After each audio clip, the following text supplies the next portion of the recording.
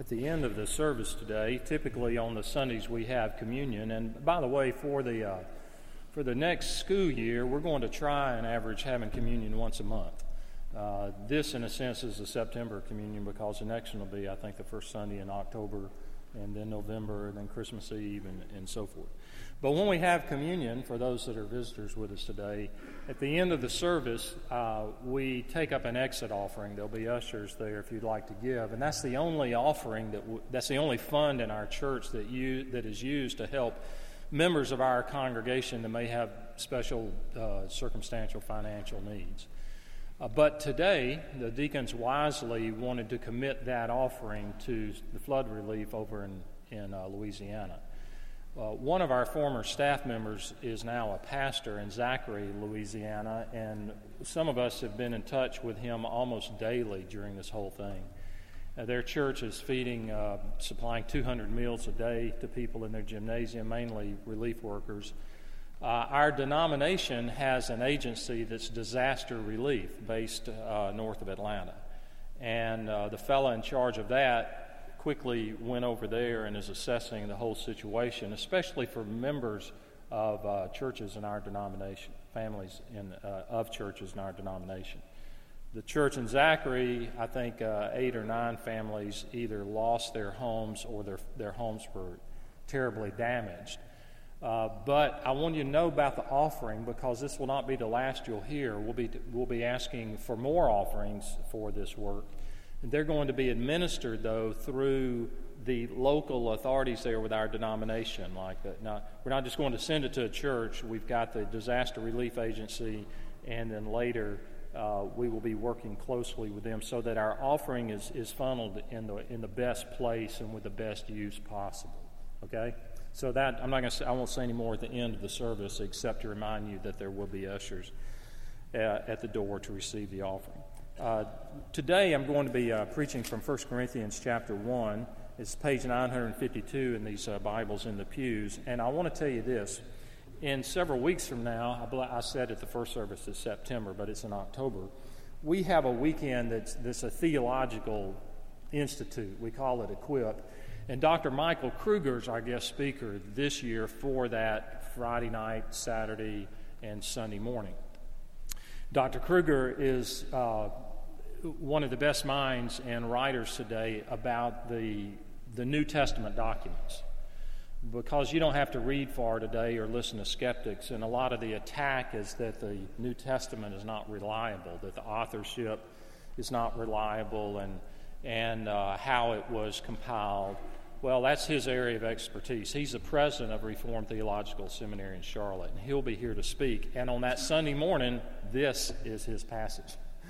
But since I'm preaching through 1 Corinthians, and since I'm sure he will come at it from a very different angle than I plan to, I said, well, I'm just going to go ahead. And I'm going 1 Corinthians chapter 1, verses 18 through 25. So that's where we will be this morning as you turn there. Just a brief word of review, Corinth, and then I'll pray after we read. Corinth, remember the Apostle Paul, about 52 A.D., had gone there. He had planted the church. He had led the synagogue leader named Crispus and his family to Christ. He stayed there 18 months. Many people had become believers, and the church had been established. Then Paul went to the city of Ephesus, where he stayed 3 years. This letter was written from Ephesus.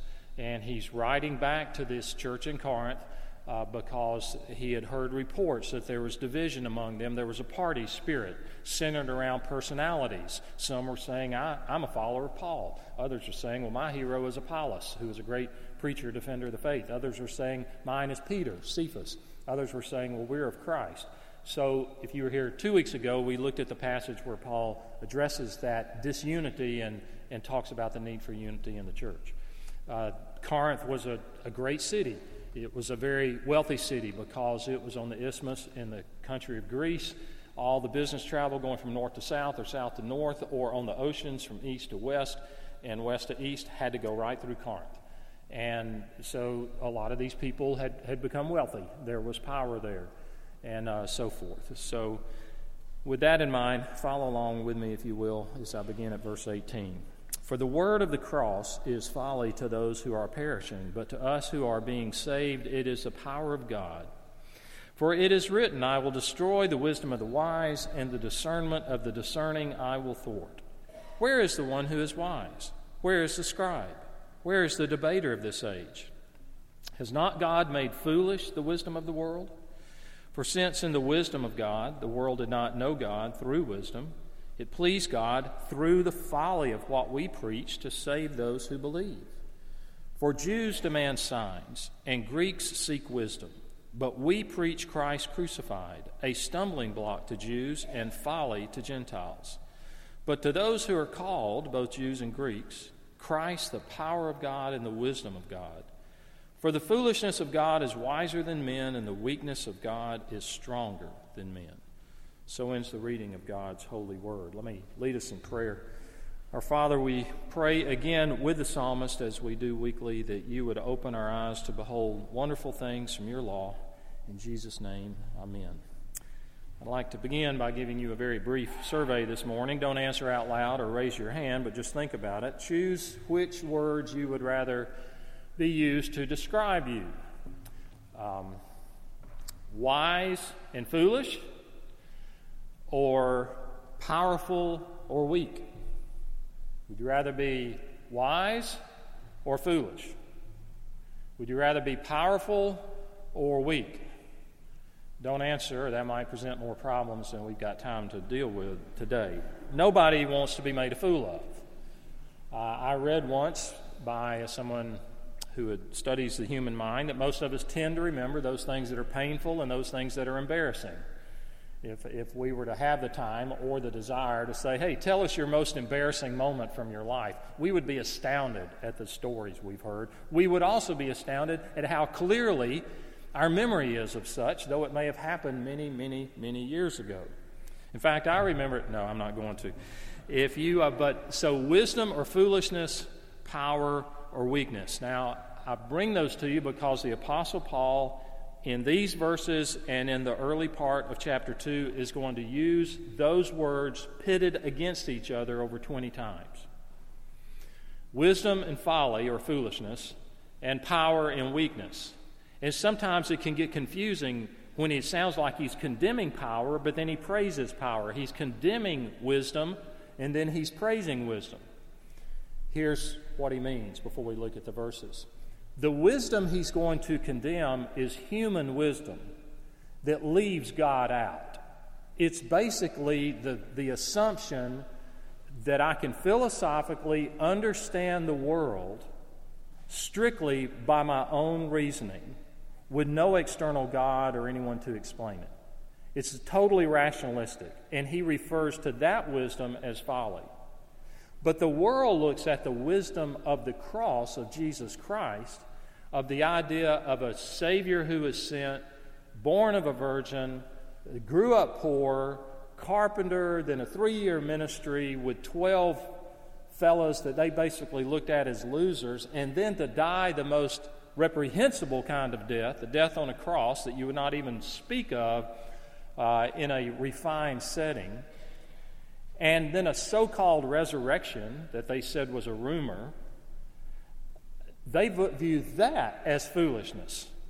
But Paul says that is the wisdom of God. The Corinthians were saying that power was what we think of today. Money, influence, network of who you know, political power, authority over other people. And he says that is weakness. But the real power is the transforming power of the gospel of Jesus Christ. So that's how he describes those words, as you'll see as we go through this. And he's touching a nerve, but he's dealing with a problem there because what had happened in this church in Corinth is they had begun to take the message about Christ and tried to make it acceptable to the world around them. Sound familiar? It goes on all the time.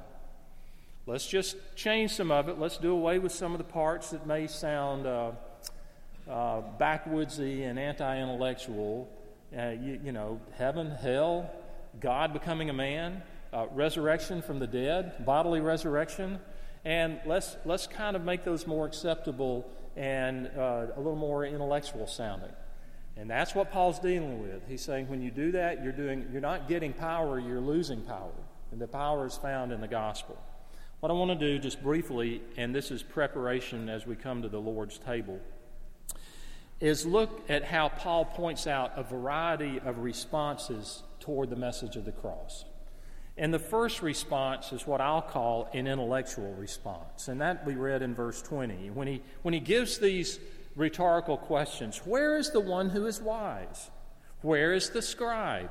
Where is the debater of this age? So the wise man, the way he uses it here, was referring to the Gentile, the non-Jewish person who was not a follower of God, not a believer in God, but was what they would call an intellectual of the day. That's what he means by the wise man. The scribes were the Jewish intellectuals. They were the copiers. They copied by hand what we call the Old Testament, the law of Moses. And they knew that law like the back of their hands. And they knew the letter of the law, but they did not know the heart of the law. And who does he mean by the debater of this age? This was the Greek intellectual philosopher, many of whom lived on the plateau of Athens, the Corinthians country, in Greece. They were the most brilliant people in Greece. And we find Paul debating with them in Acts chapter 17. And they could debate with you about anything, supposedly. And they claimed to be able to look out at the universe and to make sense out of life and death in the universe, and God had no part of it. Now, today, that we would call this just a strict intellectualism of our day. And in our culture, my experience has been, is that if you are truly an intellectual, you're always seeking. You're always asking questions. You are always in process in your journey, your quest for truth. And that's acceptable until you arrive at a conclusion. And then if you say, I've reached the end of my journey and this is what the truth is, then that is seen as anti-intellectual and usually not tolerated very well by the group that you were formerly in. And so Paul writes about them. And in verse 21, he tells about, for since in the wisdom of God, the world did not know God through wisdom, he's using those words differently, in God's wisdom, in God's choice, in the wisdom of God, the world did not know him through seeking him only by worldly wisdom. The world did not know him through wisdom. It pleased God through the folly of what we preach to save those who believe. So the world, through its form of wisdom, which is my mind, we can rationalistically just figure out everything. Without any acknowledgement of God, without any revelation from God, we can figure out and discern and understand life and death and all that happens. Well, that rarely happens. You think about astronomers. Many are brilliant. They chart the object, the orbits and shapes of the planets. And yet, though many are professing believers, it's rare that a telescope leads a person to God. Scientists who peer through microscopes and study a whole world of organisms that are invisible to our naked eye, and they record the details of this invisible world to human eyes, and they analyze and scrutinize and theorize, but this rarely leads a person to God. Though I'm dating myself, and some of you will remember, back in the 1960s when the early days of manned space travel, I remember when the Russian cosmonauts said that they had traveled around the earth in space and had not found God. They had not seen God. And I remember the words of the old Baptist preacher W.A. Criswell, who said, if only that cosmonaut had taken off his suit, stepped outside the ship, he would have found God. But we can have all these intellectual pursuits, and obviously, and I hope we are not anti-intellectual. We love God with our heart, soul, mind, and strength. But how can I know Him? Can I just figure it out on my own? Can I do that with no revealing from God toward us? And maybe the question we ask isn't, can I know God? It may be in the form of, my life has no purpose. How can I find meaning and purpose in life? And Paul answers, and I already read it, but the latter part of verse 21, when he says that it pleased God through the folly of what we preach to save those who believe. Okay, that's the first, the strict intellectual response to the gospel. The second is what I'll call a demanding response. A demanding response to the gospel. This person demands a sign. Verse 22, for Jews demand signs and Greeks seek wisdom. When Jesus was ministering on the earth, about 4 different times, the Jewish leaders asked him repeatedly to perform a sign from heaven in order that, as a result, they would believe. If you'll only show us something spectacular, supernatural, then we will believe. In Matthew chapter 12, we have one example of this. It says, then some of the scribes and Pharisees answered him, saying, Teacher, we wish to see a sign from you. But he answered them, an evil and adulterous generation seeks for a sign, but no sign will be given to it except the sign of Jonah. For just as Jonah was 3 days and 3 nights in the belly of the great fish, so will the Son of Man be 3 days and 3 nights in the heart of the earth. What were they looking for? They were looking for a Messiah who would come like a mighty conqueror, defeat their Roman enemies, their oppressors, set up his kingdom, return the glory to Israel. They certainly did not understand the Messiah had to suffer and die before he could enter into his glory.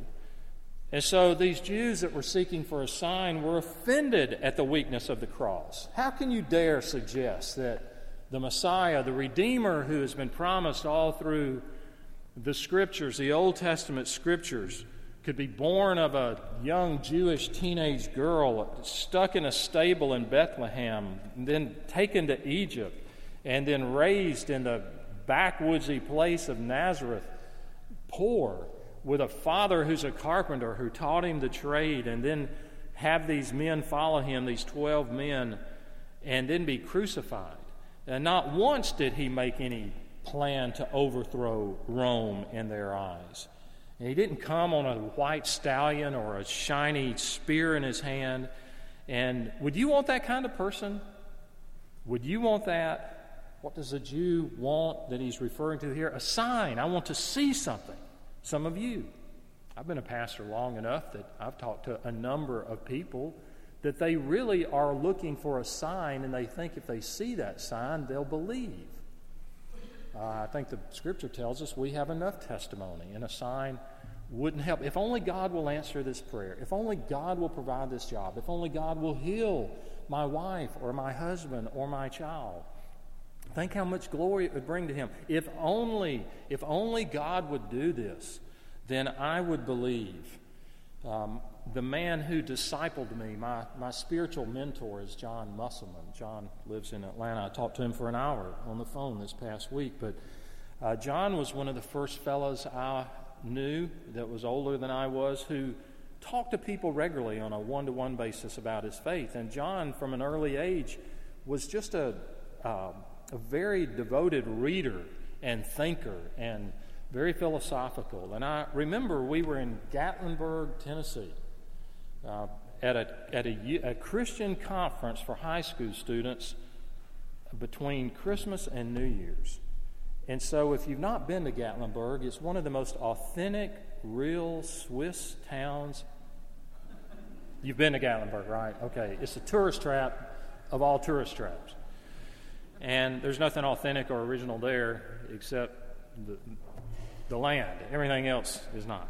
But there were thousands of people there between Christmas and New Year's. And after our meetings at night, there were probably a couple of hundred of us at this conference. We would walk around and go see some of the things downtown. It's got this long main road and all these attractions. And we got in a conversation with these two guys that were sitting on a porch of a little chalet right there off the main road. Really, John did the talking. I was just listening. And for about an hour, I listened to John deal with some of the most formidable objections to the Christian faith that I had heard at that time. From the validity of Jesus even existing, to the validity of the Bible, to how we know God exists. And John patiently and lovingly dealt with this guy who was very caustic and antagonistic. But he calmed down as time went on, and there was another fellow with him that didn't say a word. He just sat there the whole time. And as we came to the end, John had gone through the whole gospel, and he said, would you like to believe in, to receive Christ as your Savior? And I remember this guy, and he said it like this. He took his hand and he said, I will not believe in Jesus until he comes and stands right in front of me. That was his sign. He was demanding. Until he comes and stands right in front of me.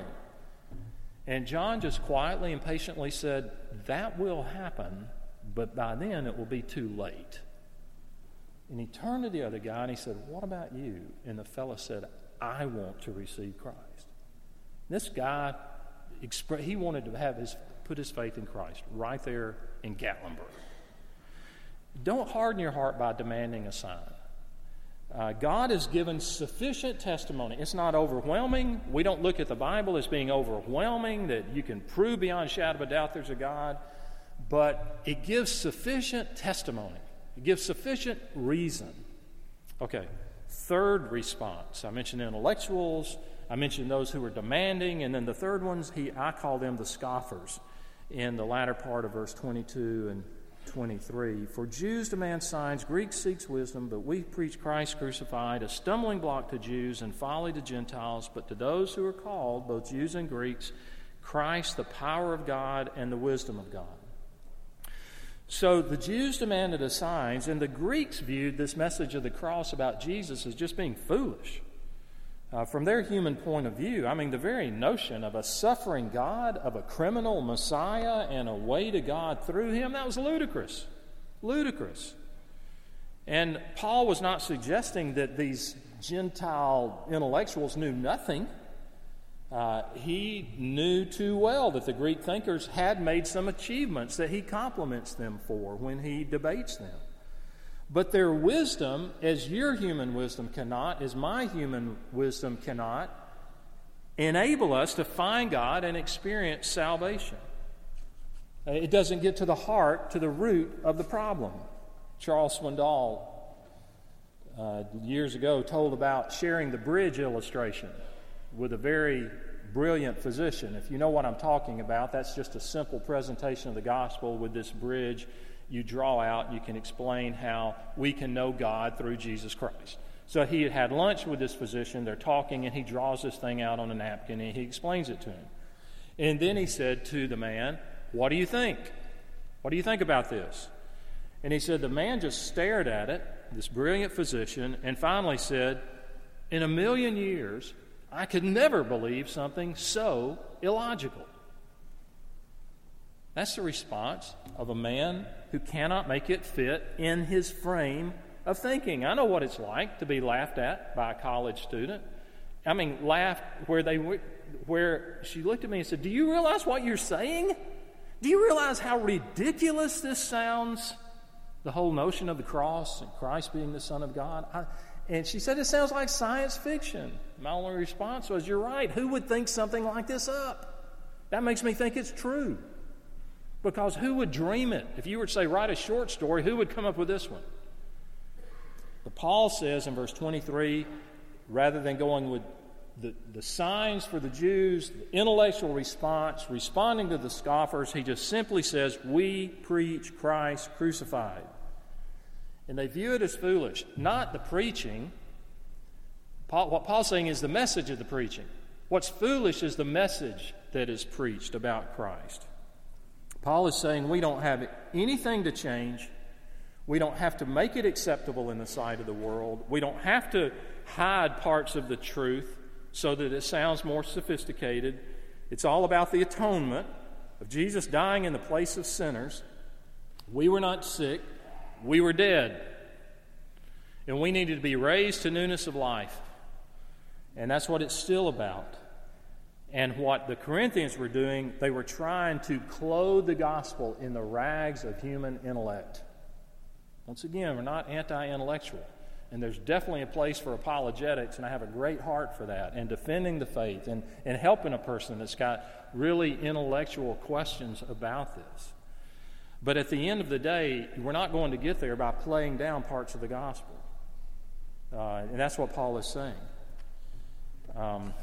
And the fourth response in verses 24 and 25, some believe and they experience the power and wisdom of God.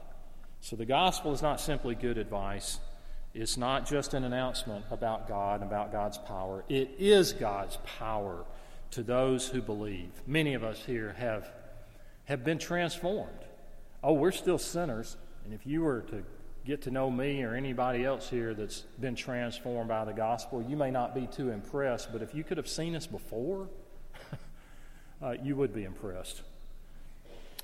I want to tell you about one of those, and it's a man who, among many of us here in the congregation, this theologian has probably influenced us more through his writings than anyone else, and that's R.C. Sproul. Now, you may have never even heard of him, so let me tell you about him. I don't even know what R.C. stands for. Do you know? I don't even know what those initials stand for. R.C. Sproul was born in 1939, so that makes him in his latter 70s, right? And he's the founder and chairman of Ligonier Ministries. It was named after the valley in Pennsylvania, Ligonier Valley. And he's authored more than 60 books, countless articles. He co-pastors St. Andrew's Chapel in Sanford, Florida. We were there last summer, one Sunday.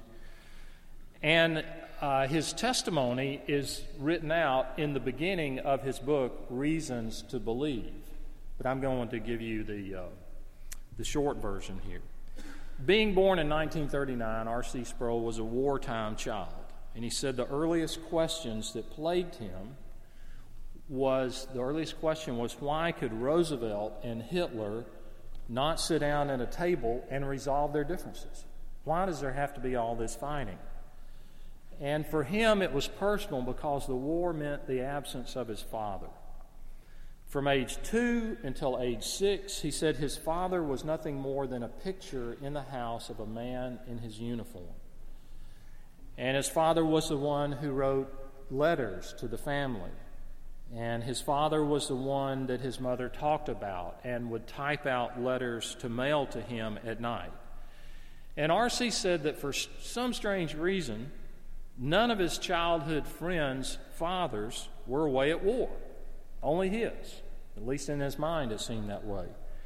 And he kept wondering, why does everyone else have a dad at home and I don't? The day that his father came home from war, he gives great description to in his testimony as one of the happiest days of his life. He was just ecstatic.